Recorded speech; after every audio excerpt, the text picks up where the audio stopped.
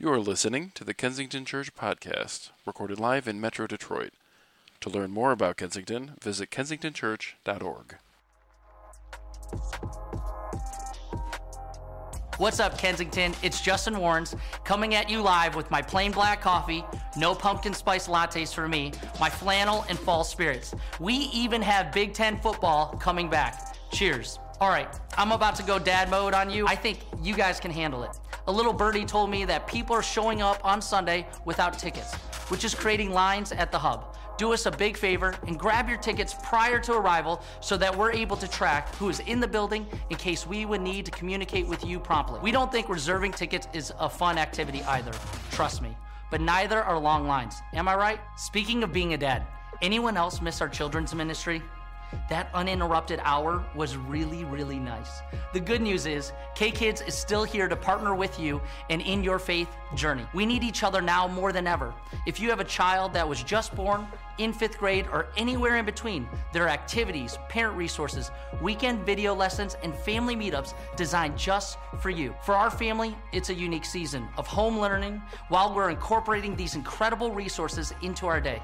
You can join forces with K-Kids and receive these resources at kensingtonchurch.org/K-Kids. All right, guys, I know you're wondering if and when we can get away, eat beef jerky, and do man things. Well, we are unable to offer the normal Man Up retreat experience this year. We're creating a safe and socially distanced men's retreat in partnership with Spring Hill, and it's coming up soon, the weekend of October 9th through the 11th. So text your friends, your small group, or get some of your family together and get ready for a weekend of brotherhood.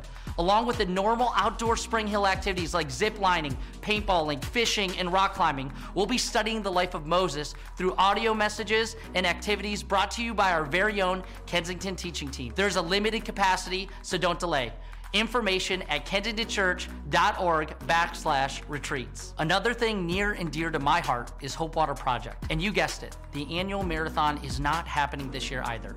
But that doesn't mean the need for clean water doesn't still exist. With a global pandemic upon us, clean water is now more critical than ever. And we're on a mission to raise $300,000 to dig 10 wells in Kenya. It is an audacious goal, but we serve a big God.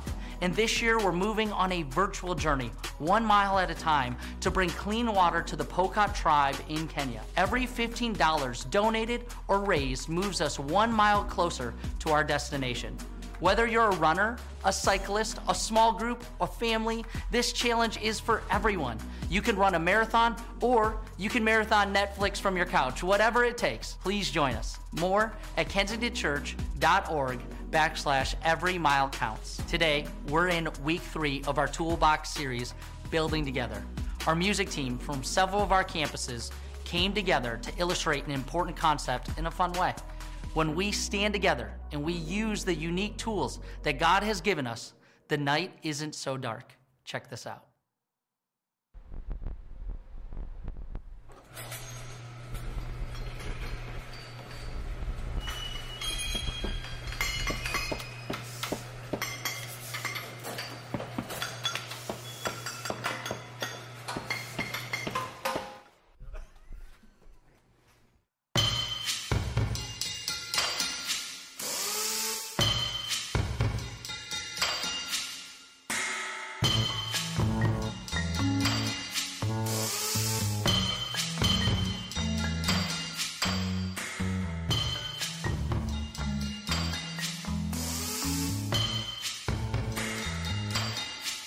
When the night has come and the land is dark and the moon is the only light we'll see. No, I won't be afraid. No, I won't be afraid. Just as long as you stand by me. So darling, darling, stand by me.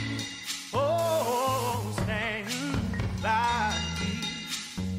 Oh, stand by me. Stand by me.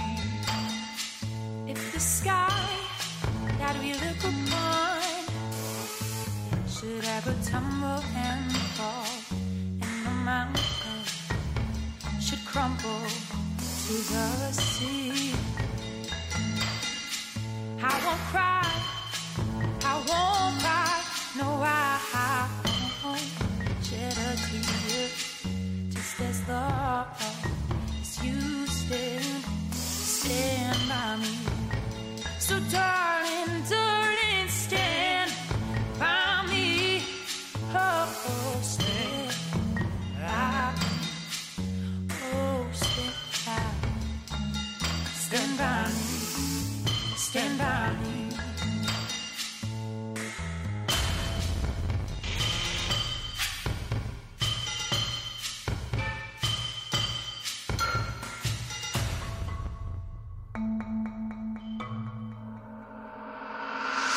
Whenever you're in trouble, baby, stand by me. Oh, stand by me. Oh, stand by me. Stand by me.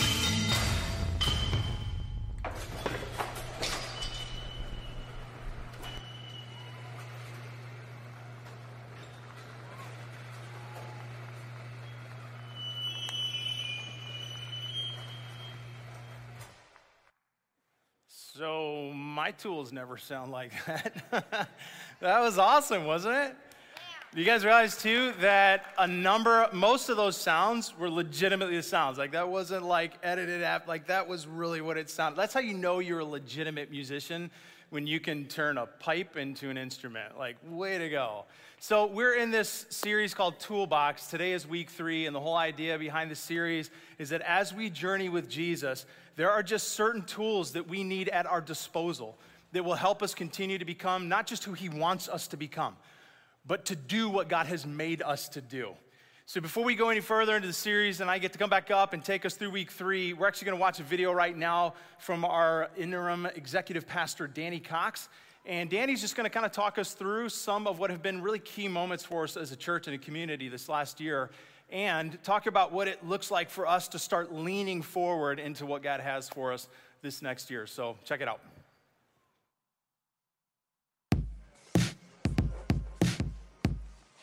No one would have imagined at midnight, December 31st, 2019, as we're singing Old Lang Syne and kissing the people that we love the most, what the next year, 2020, would have had in store for us. But here we are. 10 months later, September 2020, the end of the year is just a few calendar flips away. And looking back, it is stunning and humbling to think of all we have witnessed and experienced in this unpredictable, unprecedented, and unbelievable year.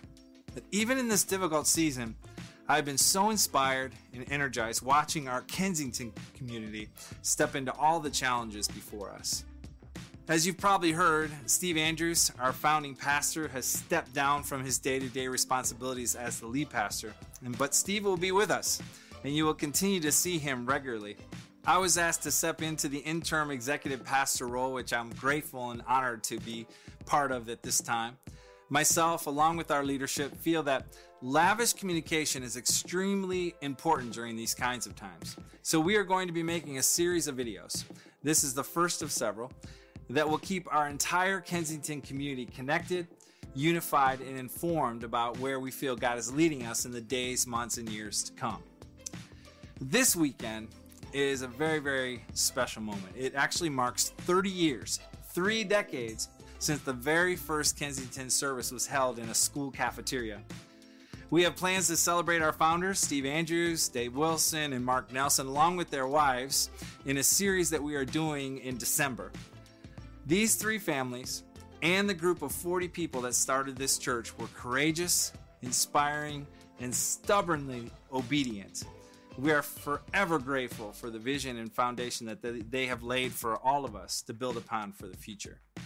Since the beginning, we've had a long-held mission to see everyone transformed and mobilized by Jesus. We've had a passion for reaching and loving the one that's far from Christ. That has always been our heartbeat, and that will always be our heartbeat. That's just who we are. I don't want to repeat that. That mission is exactly who we are, and that's not going to change. But even though we define our mission with the same words as before, how we apply it, how we live it, may look just a little bit different depending upon what God is doing and what is happening all around us. We want to be relevant to what is happening in our culture and strongly bring Jesus into all situations. We, the church, Kensington Church, need to have a voice in these cultural topics, such as racism, inequality, divisiveness, these political conversations, the well-being of all of our neighbors. Jesus came in a time in history where many of the same human problems existed, and he did not shy away from entering into the culture, bringing a whole new vision of his kingdom living in the midst of the human experience. Our vision as a church is that we would reflect Jesus. We reflect him well as we engage in our culture. Now, this isn't my vision alone, of course. I'm so grateful for the elders, the executive team, teaching team, campus leadership, all being unified and passionate to bring the truth of Jesus in this turbulent day. We really are one church with multiple locations, and I'm grateful for the leadership at each of our campuses. Now, you may have only been to your campus and not heard much about the happenings at other locations, so I'd love to update you on some of the changes that have taken place just in the past few months. Dave Wilson, one of our co-founders and lead pastor at our Orion campus, announced in July that he and his wife Ann will be stepping away from Kensington at the end of December and will be going full-time with Family Life, a wonderful organization that they've been connected with for decades. A couple weekends ago, Dave Wilson and I had the privilege and the pleasure of announcing his successor. Longtime friend of Kensington, Craig McGlasson, has accepted the position of Orion lead pastor, and the Orion family gave Craig, his wife Nicole, and their 3 children such a warm and inviting welcome. Dave will walk alongside Craig during these next few months to ensure a great transition for the Orion community. We actually had a similar moment happen in August for our Birmingham campus, where Justin Warrens, who has been with us since he was a teenager, was announced as the new lead pastor for our Birmingham campus, and he succeeds Cliff Johnson. Now, Cliff Johnson moved into a brand new role as a central teaching pastor and will be helping writing weekend series content as well as other church-wide initiatives. At Traverse City campus, Joel Liprant has settled in nicely as the lead pastor, with weekend attendance steadily increasing since reopening this past summer. The future is looking bright with these new leaders and the leadership at all of our campuses. As you all know, we are heading into a very contentious election season, and so we've decided to do something as a full church. We're calling it 40 Days Together. We're going to take 40 days, it actually started this past Thursday, the 24th, and we're going to pray and fast all the way up until the election. You're going to see weekly teachings along with daily devotions that you can take part of, and so we're asking everyone to be part of this movement. We're also going to do something in October, a series called United, and that series is going to look for 3 weeks at the kingdom of Jesus and how that differs from the political parties that we find ourselves in the middle of. I'm very excited about what we're going to learn there. So that starts October 11th.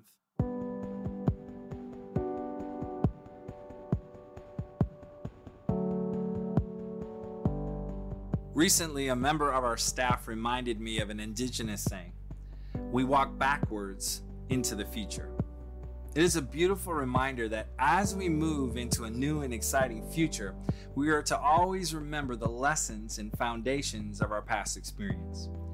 We come from a wonderful legacy here at Kensington, and it is our job to ensure that we hold on to the great things about our past as we follow God into a new future.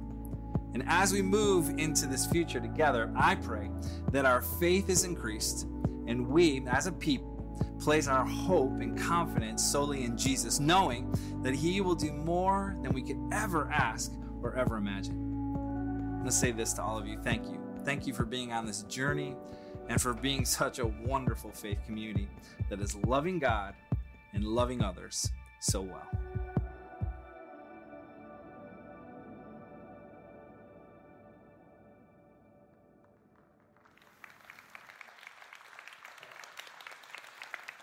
So I want to dip back really quick to the host video when Justin Warrens got on there and had his coffee mug and was like, hey, it's black coffee. It's not, what do you say, cinnamon spice, whatever. He's like, it's full of black coffee. You remember that? There was no coffee in there. Do you guys see that? He's doing this the whole time. That totally threw me. All morning, all I could pay attention to was the fact that he lied to us.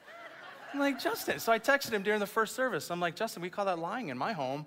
So if you have any contact with Justin, I would ask you to thoroughly shame him throughout the week for lying to you all about his coffee choice. So one of the things I love about what Danny was just talking about is we lean into what we're doing and going forward is that there really is an exciting passion among our staff and I think among our campuses, even in this crazy time that we're living in. There's an excitement about what God is doing.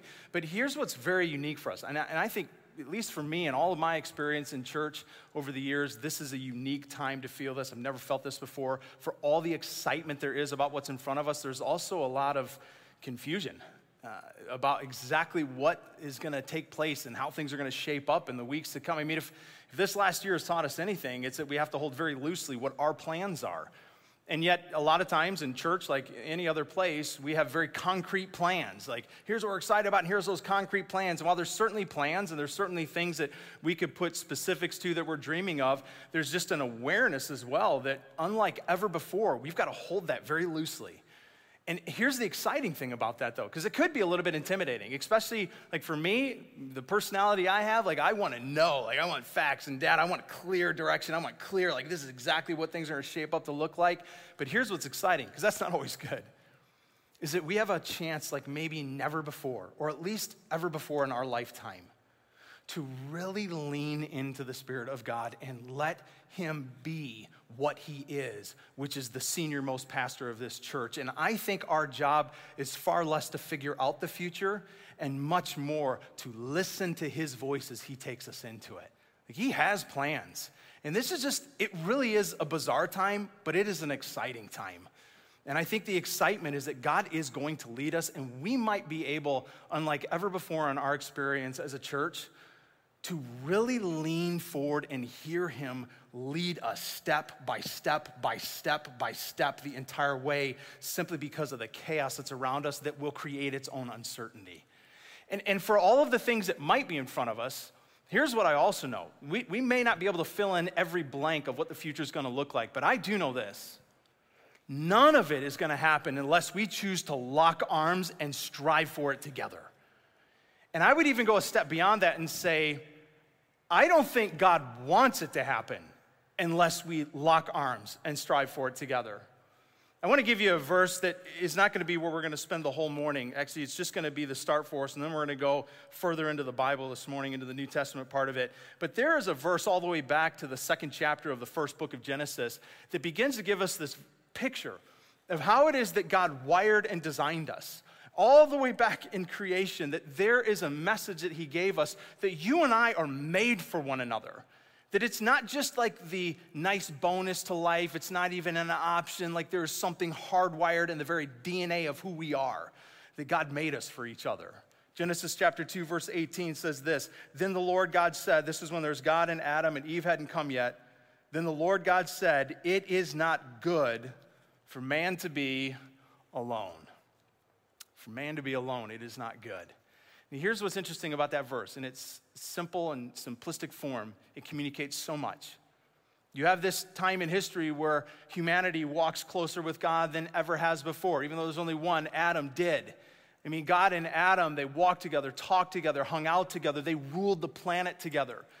There's no destruction yet that's entered the world. No sin, no darkness, no brokenness, no hate, no evil. The lions and the lambs are all getting along. Like, everything is perfect, except that God looks at that scenario and says two things: loneliness and not good. There was this movement that kind of started to sweep through some churches back in the 90s, particularly youth groups really clung to this, called the Jesus and me idea. It was this idea that all I need is just me and Jesus. I don't need anybody else. I don't need anything else. I just need me and Jesus. Here's the problem with that. That's actually not what Jesus ever said. He never said we only need him. He said, I've actually made you for one another. So much so that if it was just you and Jesus, walking, talking like a friend to a friend, visibly seeing one another, ruling together, hanging out together, he would say, not good, lonely. He would say something is missing even with you and I being that close. And so I think part of the message that God had for us all the way back at the beginning of creation is something that is not just important for us today. I think maybe given the era in which we live is critically important for us to take hold of, and it's simply this, that you and I were made to connect. So I just want to pray and ask that the one who wrote these words would be really the one on the stage speaking. Y'all need to hear his voice more than mine, and I do as well. So let me just pray and ask him to speak to us this morning. Father in heaven, who is also here below, you're with us right now, and I believe that very much. I believe that whether we're sitting in this room or whether we're sitting in a kitchen or a living room, watching online, that there is just this truth in your scripture that somehow where even just a few of us are gathered, and that gathering doesn't have to be in the same room. But when we're gathered, it's about purpose. We're gathered for your name, that you're present with us. And I think that even with maybe locations that divide us and separate us right now, and even though we're not all in the same place, that there's just this reality that your presence, because we're gathered for your sake, brings us together. And so God, I'm just thankful to be here. I'm thankful that you are with us. I'm thankful that it is your desire, I believe, to speak to us today. So I ask that you would do that. And I pray that you would give us ears to hear from you. I pray that our hearts and our minds would understand what you have for us today.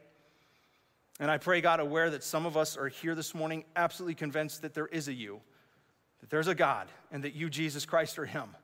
And some of us are trying to figure that out, if there is a God, and if you're him. And would you, I pray, do what only you can do, is allow my words to speak to each one of us wherever we're coming from, that your voice would be what we hear, that you would say to us what it is that we need to hear, and we'd be able to hear it. In Jesus' name, amen. So one of the things I want to quickly do is I just want to thank you, as always. We do this each week, but thank you for your constant generosity and support for Kensington. My wife and I were literally just talking about this with our kids about a week ago, and giving and how we do that and having this conversation at our dinner table, and it just continues to blow us away. And it's one of the things we can point out to our kids, that this is a time where it'd be so easy to just do this with everything that you got and kind of pull in. And man, Kensington, you're just so generous. You keep giving and making possible everything that we do. Even the stuff we talked about there, that happens because of your generosity. So we have these moments on Sundays where we give, but I just hope you know that this is not about money, it's about mission. It's not about giving, it's about what we're able to do for the sake of the kingdom. So if this is one of your first times back with us, then this might be new to you, but we don't pass anything, at least not at this point right now. So you can do it through a couple different ways, online or through our app, or you can even text in. Probably the app is the easiest. For those of you that are much more tactile, you're like, no, I want to write something out and drop it in a bucket.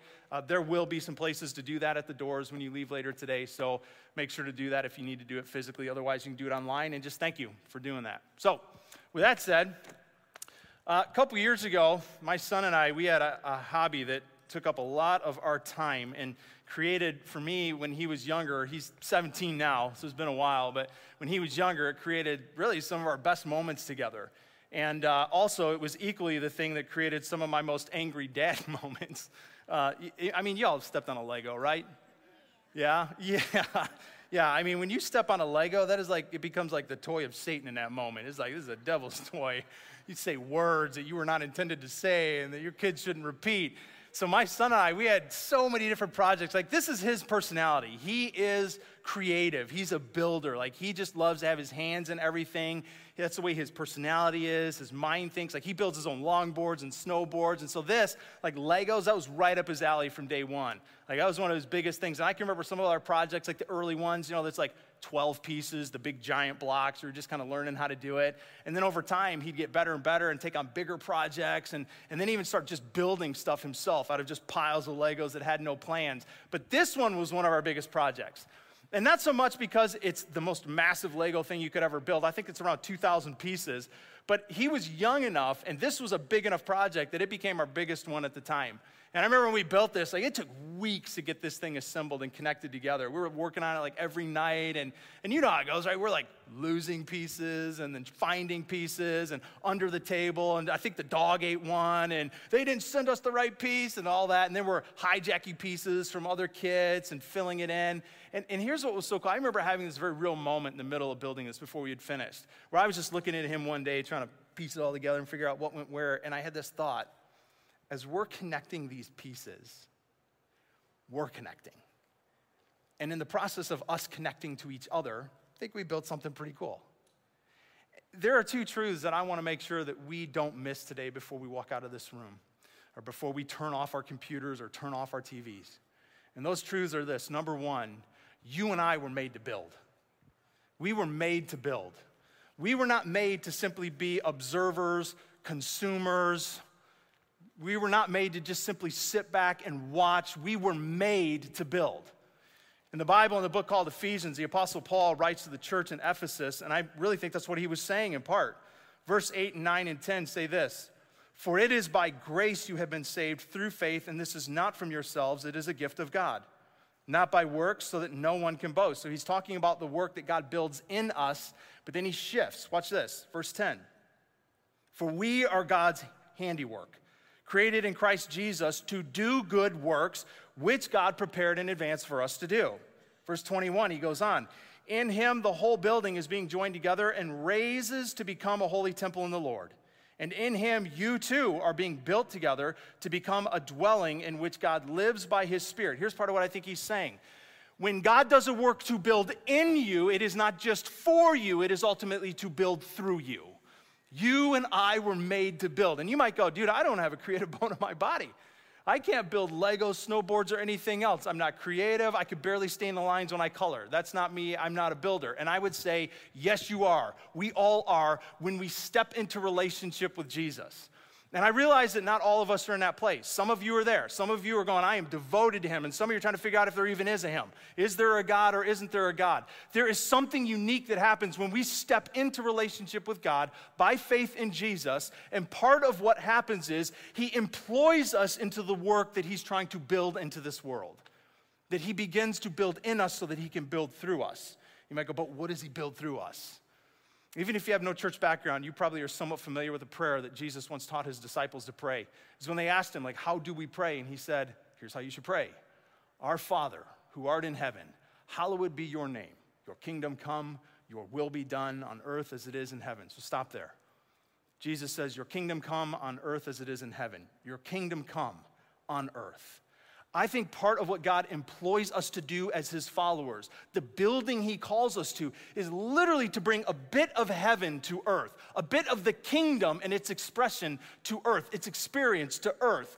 It is how we live, how we value one another, how we value ourselves, how we treat each other, how we treat time, how we treat our resources. It is how we walk lock in step with Jesus. And he says, as you do that, you will bring a bit of the kingdom to this earth and create a taste, a sample, an appetizer to eternity. I really do believe that is part of what God's work ultimately in us is to do, is a work through us to bring an expression and an experience of the eternity that is to come, a little bit of it, on earth as it is in heaven. Here's the second truth I want us to get today. You're not made to build solo. This isn't like you go out and you just figure out what you're supposed to do. You and I were made to build together. And the reason is because not only do we accomplish more together, we literally become more together. There's a place in the Bible in Corinthians where Paul is writing to the church and he's trying to help them understand the nature of this thing, this community of people, and what makes it so unique from any other gathering of people. And in chapter 12, verse 27, he simply says this about the church. He says, "Now you are the body of Christ, and each one of you is a part of it." You are the body of Christ. I don't know if that's a concept that's new or old to you. For some of you, that maybe you've never really heard of that before. Maybe for a lot of you, that's not a new concept at all. But I would venture to say that probably for many of us, it is a concept that has lost a lot of its meaning and its potency. It's become maybe even for some of us so familiar that it's just lost a lot of its depth. When Paul says you are the body of Christ, he's not purely speaking figuratively. Here's what we believe the Bible teaches. 2,000 years ago, the very presence of God inhabited a human shell that physically walked on this planet in the form of a Jewish man named Yeshua.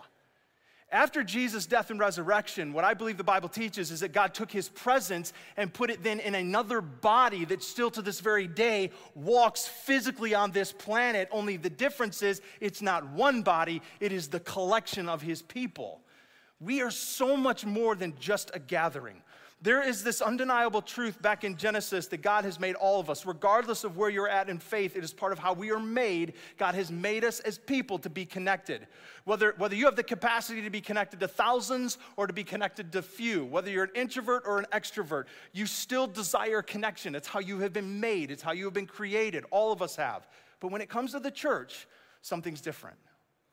God has done something unique that has made us more than just a gathering of people, more than just a group of people. He says, when you come together by faith in my name, you literally become my body that walks this earth. And I believe that what God intends to build through us and in us, he intends to build when we lock arms and we actually do it together. So this morning, here's a tool. We've been saying all series long, we want to give you practical tools in your spiritual journey, and there is one today. And maybe by now it's pretty obvious. It's simple. The tool is you and I. Like, we are a vital tool in one another's spiritual journey. You were not intended to experience all that God has for you alone or to do all that God has for you alone. We literally are the tools for one another. So here's what I want you to do. I want you to just help me out for a minute. Can you participate a little bit? Even if you got a mask on, you can talk loud through it so somebody can hear. I want you to look at somebody near you. It could be somebody in your own clan or somebody 3 seats away. You're about to start a new friendship, however that goes. You're looking at them. Just say this. Say you. Okay, 5 of you participated. That's awesome. One more time. Say you are such a tool. You are. We all are. And that's the point. Is God says, part of the tool that is so necessary in me doing all I want to do in you and all I want to do through you is the people around you. It is the body around you.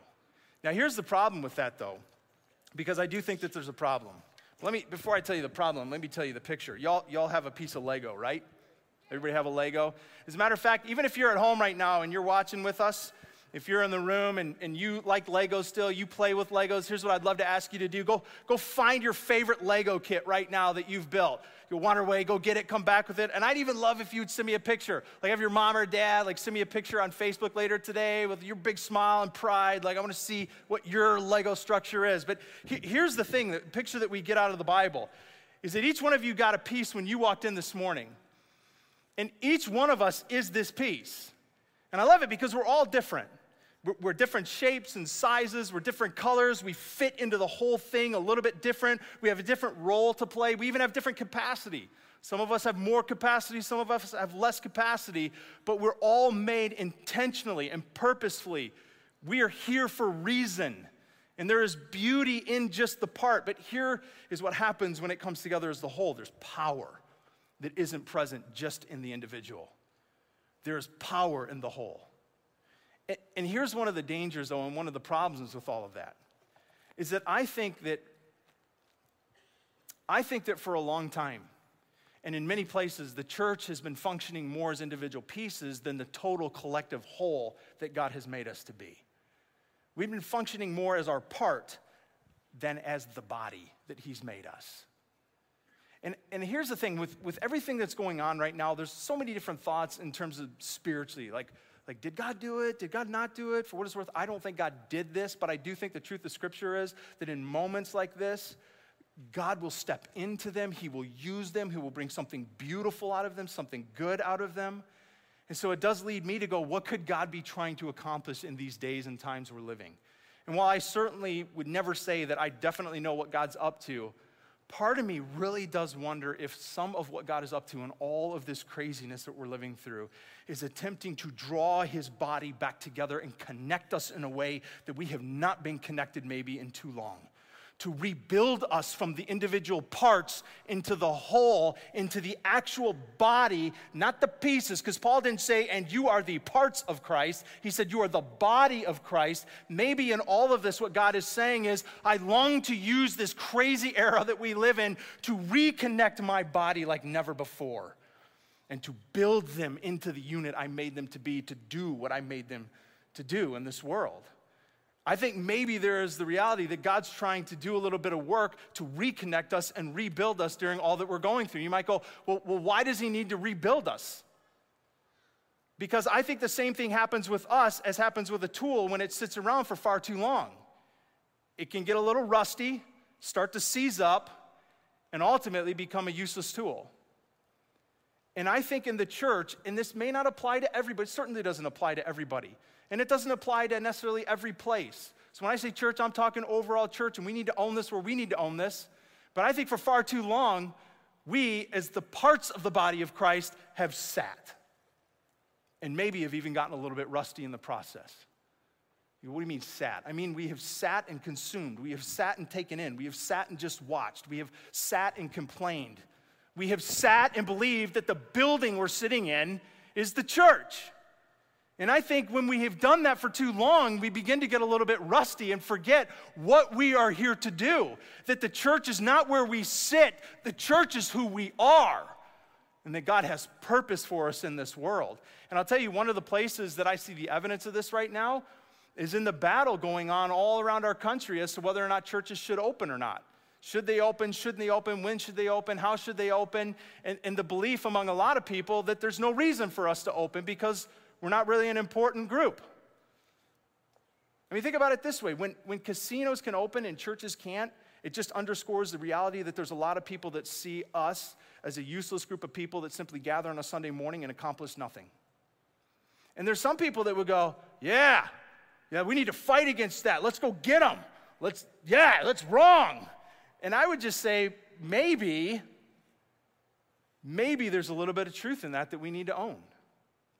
Maybe for far too long the church has sat and gotten a little rusty. There's an article I read recently, big title to the article, but the article's title is Why the Christian Community's Desire to Physically Assemble is Falling on Deaf Ears, written by a man named Phil Cook, and this is what he says. In today's culture, the church's impact is not measured by its theological position or doctrinal statement or its style of worship, but what can be seen by the outside world. When it comes to a visible impact, I have to say that the vast majority of churches are invisible. And if the world doesn't see any clear, visible evidence of the impact of the local church and it makes, then they will see little reason to keep it open during a pandemic or during any other crisis. And not to be dramatic, but if that invisibility goes on for too long, there will come a time when they don't have difficulty deciding a church has no value at all and eventually be closed altogether. I was talking to a friend of mine about this article recently, and we were having a conversation about this whole idea. And his response to that, as we read that together, is he said, yeah, but wouldn't you agree that it's difficult to even just get together, let alone to be a powerful, visible body of Jesus in this world? I mean, we've got, limited capacity and ticket sales and distancing and masks, and it's hard to just even get together, let alone to be this powerful, visible body of Jesus in the world. And here's what we ended up settling on as we kept talking, and I would offer to you, if that's even a thought in your head, may we never forget the early church, what we are a part of. At the beginning, it had no authority, it had no power, it had no buildings, it had very little gatherings. It was a illegal group across the entire Roman government, hunted, persecuted, dragged out of their homes, murdered in front of their families. Many of the early Christians even drug into the Colosseums and fed to lions, to the cheers of an audience. They had no one to plead their case to. They had nobody that would listen, and they had no platform to change that on an official level. And yet, in just 3 generations of time, this small, ragamuffin, illegal gathering of men and women turned into nearly 10% of the world's population and literally began to change the course of human history. And you know how that happened? Was that this group of people, this is how they became visible, decided to lock arms together and do more than they could ever do alone and become more than they would ever become alone. And it wasn't a time where the church was perfect either. There was still mistakes and there was still brokenness and we didn't have it all together, but it was a time where there was this beautiful picture of the church being the body of Jesus. That wasn't just a concept, it wasn't an idea, it wasn't a thought, just this nice little religious thought. It was the reality of who they were and how they lived. Acts chapter 2 gives us this picture of it. Chapter 2, verse 42 says this: they devoted themselves to the apostles' teaching, the fellowship, and the breaking of bread, and to prayer. And everyone was filled with awe, and many wonders and signs were performed by the apostles. And all they had in common, all the believers together. They sold property and possessions to give to anyone who had need. And every day they continued to meet together in the temple courts, and they broke bread in their homes, and they ate together with glad and sincere hearts, praising God and enjoying the favor of the people. And the Lord added to their number, how often? Daily. Those who were being saved. Those who were coming to know that there is a God and his name is Jesus, and starting to walk with him. And suddenly this invisible, small, illegal group began to grow and swell, and with no infrastructure and no resources and no buildings, they literally began to change the course of human history. Why? Because the power and the potential of the church has always been in the connection of its people.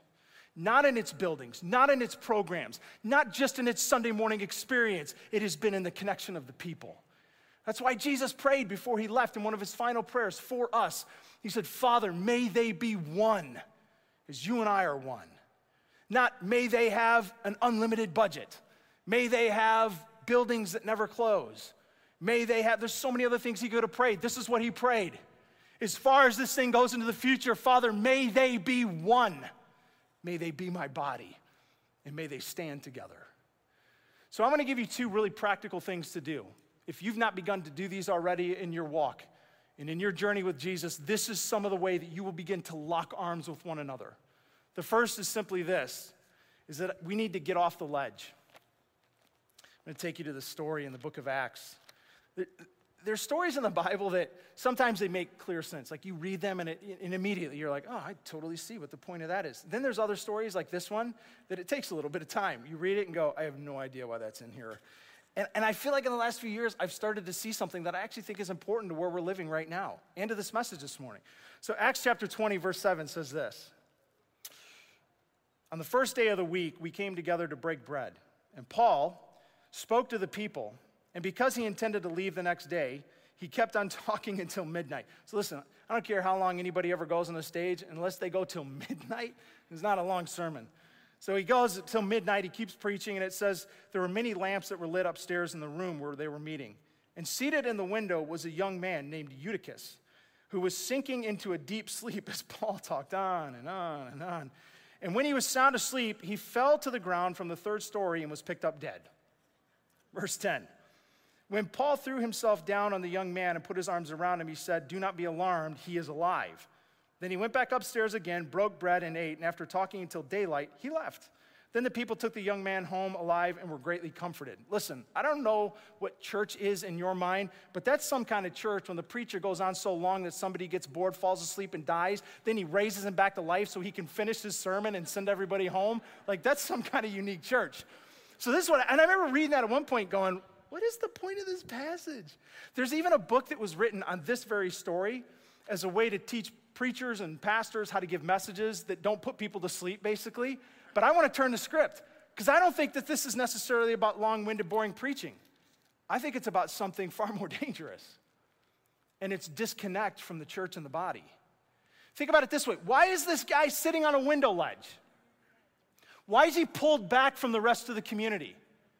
Like, why isn't he sitting with people in the group or the circle or the huddle, whatever it is that they're doing? Why is he not with them so that somebody can kind of throw that little elbow into his side when you start to do that doze off thing and wake him back up? Why is there not somebody there to grab him when he starts to fall, when he starts to doze off? Because here's what he's doing.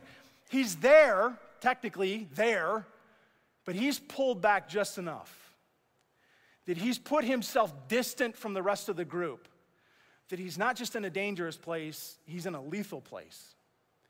And I think that there's a lot of Christians today that are living out their spiritual journey that way. Window ledge Christianity. Where you might be able to tell yourself, I'm here.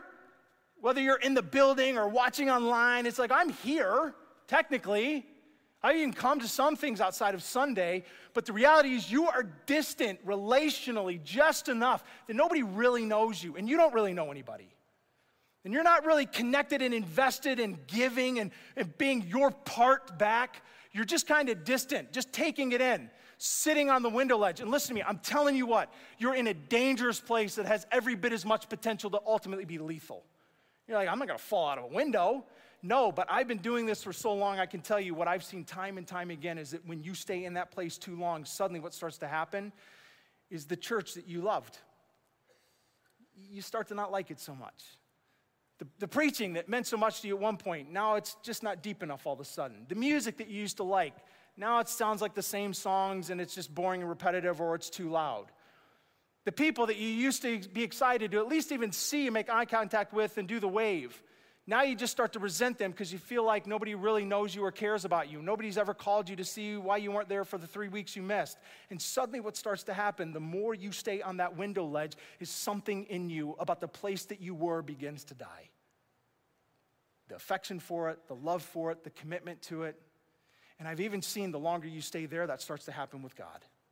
Something about your desire for him begins to even die. I'm telling you, you've got to get off the ledge if you're on the ledge. If that's the way you're living out your Christian experience, it's not just dangerous, it has the potential to ultimately be lethal. And here's what I also know. This is a really jacked up time to try and be connected. Like, has it ever been more difficult in our lifetime to try and have real meaningful relationship? Like, even right now, like, I'm so excited to get to know you. And every time I'm in the lobby or anywhere else or anywhere, not even here, it's like you walk up to people and nobody knows what to do. Like, do we shake hands? Do we fist bump, high five? Do we air hug? Like, mask up. Oh, nose fell out. It's like, what? I don't know what to do, and it's so awkward. It's just so hard.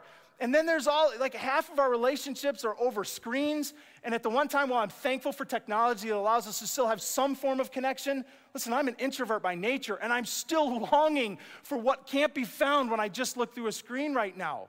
And I'm glad it's an opportunity we have, but there still feels for me like there's something missing. And Zoom meetings, anybody else with me? I'm over Zoom meetings. I can't handle them anymore. I sit there on Zoom meetings and my brain zooms, like zoom, zoom. I'm just like so distracted. I literally had this moment in the last couple of weeks where I was arguing with the air about Zoom meetings. I don't know what I was yelling at. I was like, I hate these things. I can't do Zoom meetings anymore. They're so ridiculous. I'm over Zoom meetings. They go on too long. And I had this thought. I think maybe it was God. This thought like came out of nowhere and just went, hey, would you rather be eaten by lions? I was like, oh, nope. And here's my point. Listen, this is not the first time the church has faced really big obstacles in us coming together and connecting. This is not the first time that the church has been seen as an unimportant gathering. This is not the first time there have been unbelievable barriers against us forming, connecting into the body of Christ that we were made to be. Push in, push in. Do not pull back. Like never before are we living in a time where everything is attempting to pull us apart as the body of Christ. I implore you, push in and do not let yourself sit on the window ledge.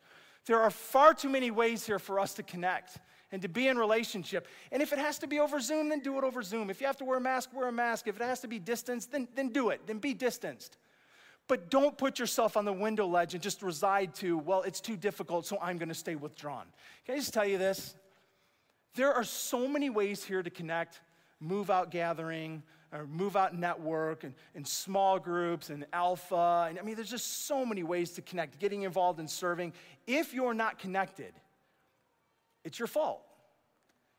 There's so many ways to do it, and I just beg you, if you're on the window ledge, get off, because you're needed.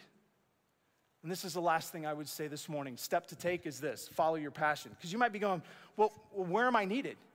And what is the part that God wants me to fulfill in the body, to bring his body, his kingdom, here to this earth? Here's something, again, if you go back to the Corinthians passage we read a minute ago, chapter 12, 1 Corinthians. Before the Apostle Paul says, hey, you're all a part of the body, he gives some definition to what that actually means. Verse 12 of chapter 12. Just as a body, though one, has many parts, but all of its many parts form one body, so it is with Christ. He says this in verse 17. If the whole body were an eye, where would the sense of hearing be? If the whole body were an ear, where would the sense of smell be? But in fact, God has placed the parts in the body, every one of them, just as he wanted them to be. And if they were all one part, where would the body be? As it is, there are many parts. There is one body. Here's part of what he's saying. You matter. And it doesn't matter what your capacity is, what your size is, what your abilities are. All of that is uniquely you. It is the fingerprint of God in you, and because of that, you matter. You matter to this thing called the body of Christ. There is zero unimportant part. And if there are a couple of missions I am on to destroy by the time I am done on this earth, one of them is that in the church there are certain parts that matter more than others. I hope to destroy that idea by the time I'm dead. There are no more important parts of the body than others.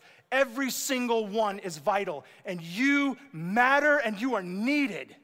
And I don't know what part of the body you fill, but I'm telling you, unless you fill that part, we're missing a piece. We are not whole. We will never accomplish what God intended us to without you. This will be a body that will limp on this earth without you being a part of it. You go, well, I don't know what part to fill, though. Here's what I would encourage you to do. Find the passion that God has given you. Start there, because every one of you have a unique passion that God's put in you.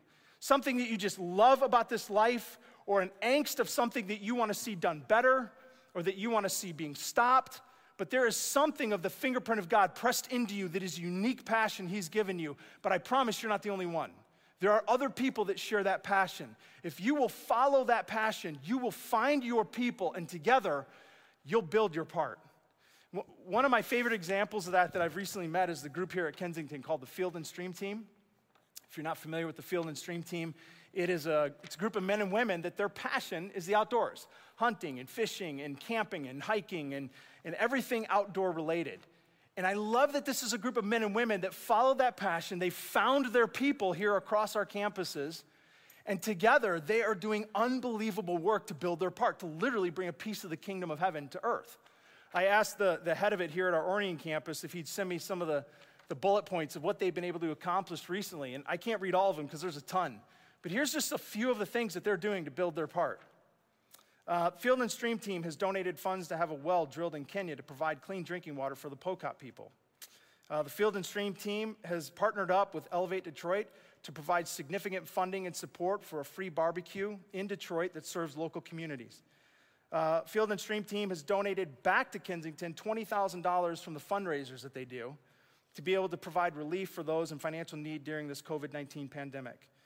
Field and Stream Team provides $200 in financial support to all members who are serving on a mission trip, provide partial scholarships through Kensington to help anyone who wants to attend the Man Up event but lacks the means to do so. Field and Stream Team has donated the funds for and to supervise the work of installing a water well and electricity at the Kensington Community Garden on Stony Creek Road in Oakland Township. I mean, the list literally just goes on and on and on, and I love it because this is a group of people that said, we have a passion. And that passion has led us to our people. And together, our people, we are building our part.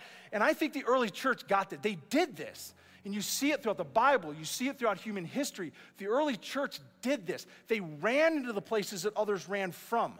They followed the way that God had uniquely given them passion as their people to build their part. One of my favorite examples of that is in 165 AD, when the church is still literally in the high point of some of the persecution that it was enduring. Men and women murdered and killed and fed to lions and all the rest as being followers of Jesus. And because of that, 165 AD, this pandemic, a plague, hit the Roman Empire. And it was devastating. The reports are that there were thousands of people by the day, not week, not month, the day, that were dying. And a lot of historians believe that it was the early onset of what would eventually destroy the Roman Empire. And do you know what these persecuted, remember, they're still persecuted. These are still the Christians, the body of Christ hated by this empire. Do you know what they did while all the rich Romans and all the healthy Romans were fleeing to the hills for their own safety? These persecuted Christians rushed into the worst places of sickness and disease at the risk and often the loss of their own lives. They rushed in, and here's what's phenomenal and amazing to me and mind-boggling. They didn't just rush into people that hated them. They didn't just rush into people they didn't know. They were helping the very men and women that had been a part of cheering for the deaths of their sons and daughters and husbands and wives and mothers and fathers in the Colosseums. And they rushed in and served them and loved them. It was the early church that despised the practice of the Roman Empire of taking unwanted infants and throwing them into fields at night to be eaten by animals or starved to death. Realizing they couldn't do anything to change that practice, instead, you know what they did? They assembled these night search teams that would go out into the fields and hunt down these abandoned infants, and when they found them, they would take them in and love them and raise them as their own. It was the early church that saw how throughout the entire empire, women and children were horrifically devalued and abused. And instead, it was the early church that elevated the value and the role of women and children in their homes, in their churches, in their communities. The list goes on and on and on. This was a group of men and women that believed what it meant to be a follower of Jesus had nothing to do with where they sat on a Sunday. It had everything to do with believing they were the walking physical body of God on this planet. And I don't know about you, but I think our world is full of enough consumers. Enough people that are just worried about what they can get and what they're owed and what other people should give to them and what they can take and what people haven't done for them and how people have offended them. And I think it's time like never before for the church to rise up and to distinguish ourselves as a different kind of community. One who is not bent on just going, what do I deserve and what am I owed and what haven't you done for me and how did you offend me? But one, a community so passionately walking in the footsteps of Jesus that we don't have time for any of that because our heart's desire is what can we do for the world, not what can other people do for us, because we are the body of Christ sent here to serve. And I think it is an opportunity like never before in the days we are in to lock our arms together and to do more together than we could ever do alone and to become more together than we could ever become alone. It's a crazy time we're living in, but it doesn't have to be a wasted one. If we would truly become the committed, connected, building people of Jesus. Father, I thank you for your scriptures, that they teach us, that they guide us, and that when we need them to, they even correct us. Would all of that and more happen from your voice today and the days to come. Grow us, lead us, build in us to build through us. Amen.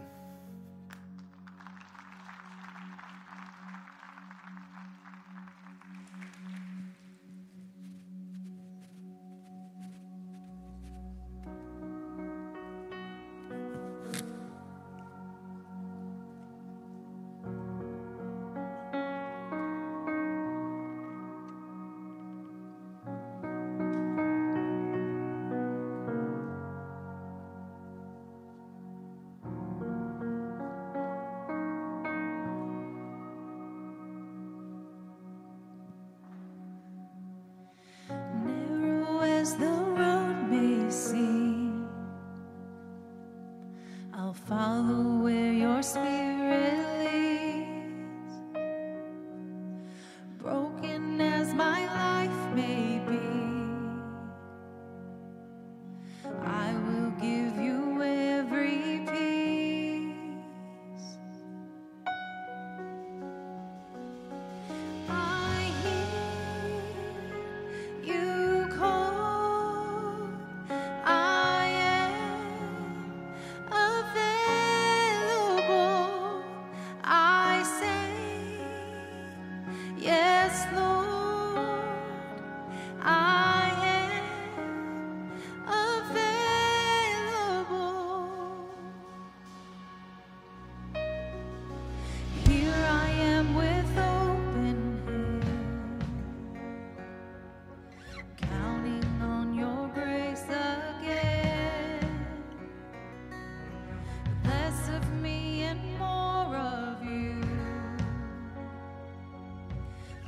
Just wanna see you move.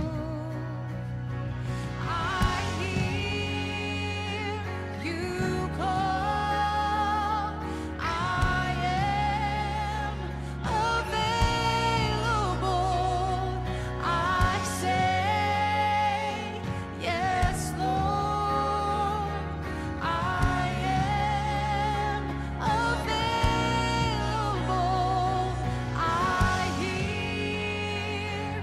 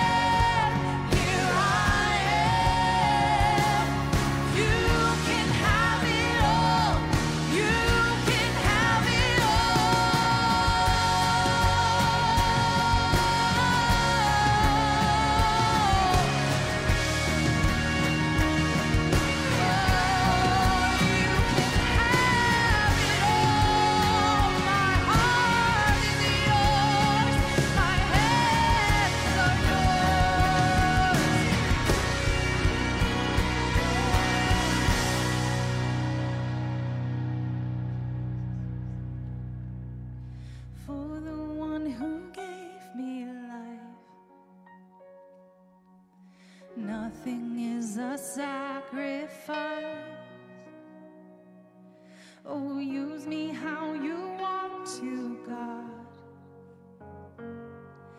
Have your throne within my heart.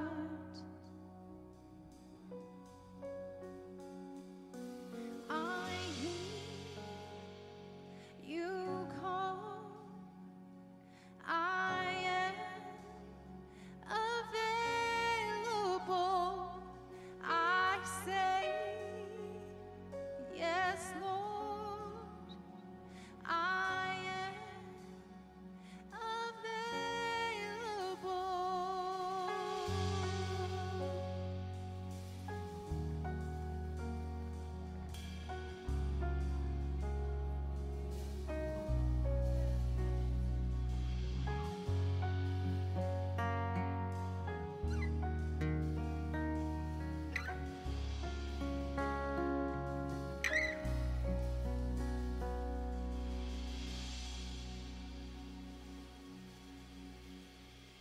Romans 8, verse 28 tells us that God will work all things to the good of those who love him and are called according to his purpose. And I believe that we as the church, as his people, are called to his purpose, to what he has intended us for. So I just want to encourage you as we sing and lift our voices. The enemy is trying to come against us.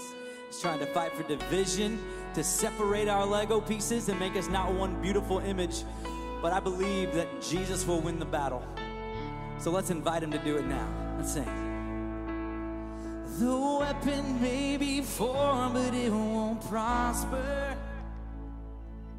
When the darkness falls, it won't prevail.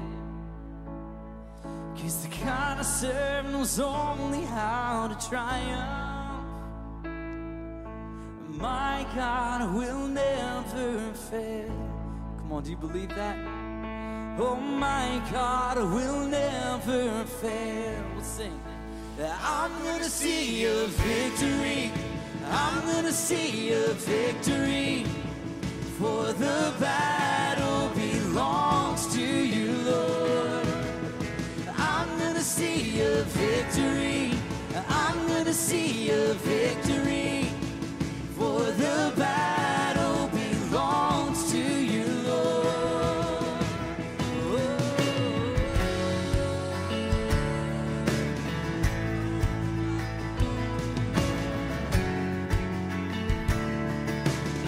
Come on, there's power in his name.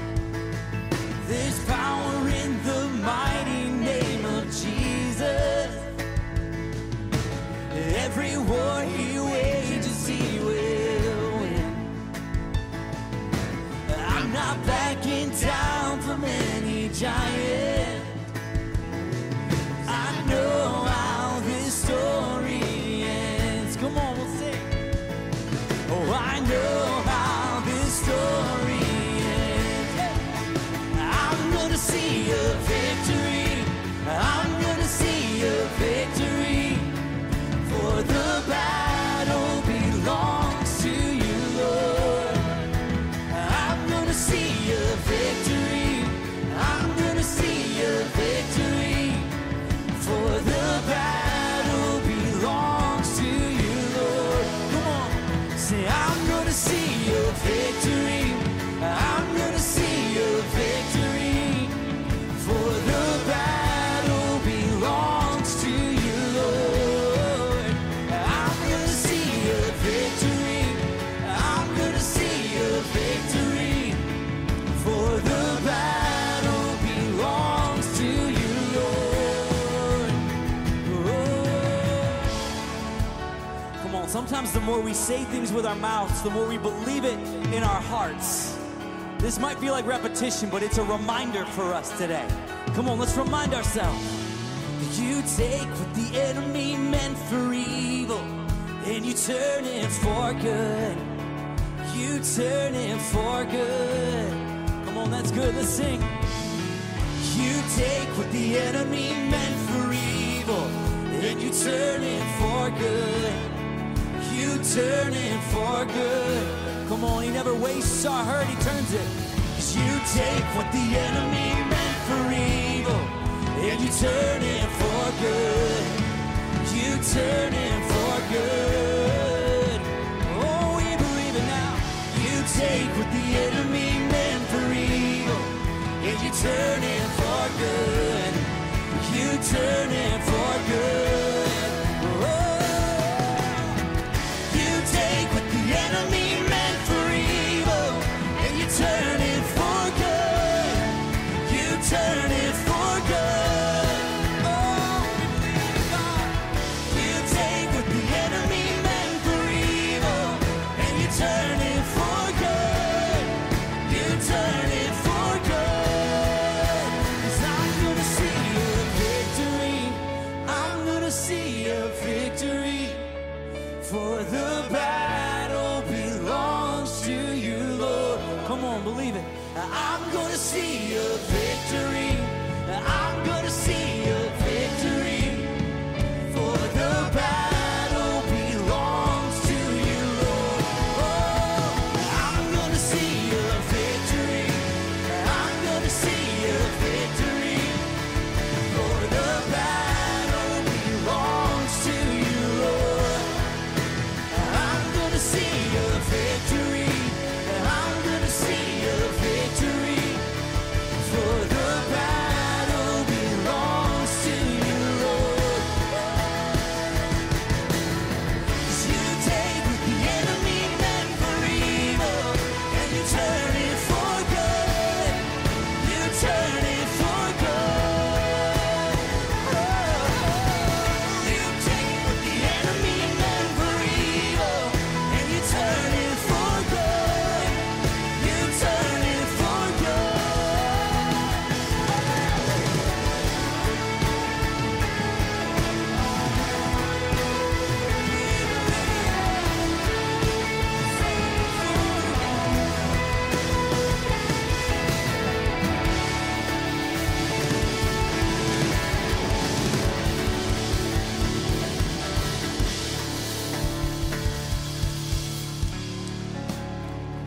So good. So good. I love watching all of you. I hope you can see this online too. I know you caught a couple glimpses of on the screen. Chris, like if you're not a mover, like you just kind of stand still and you don't really do a lot of moving in church, I dare you, just watch him and see if you can stand still.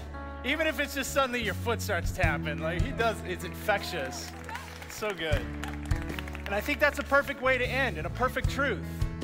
You take what the enemy intends for evil and you turn it to good. There's no shortage of evil to see in and around our world right now. And I do believe it's God's desire to turn it to good. But it won't be through some random miracle that falls out of the sky. How will it be? Us. Through his body. Being committed to be connected and building together. So if you're going, hey, I want to get off the ledge. I want to figure out how to follow my passion. If you're here in the building, I'd say go out to the hub and talk to them before you leave.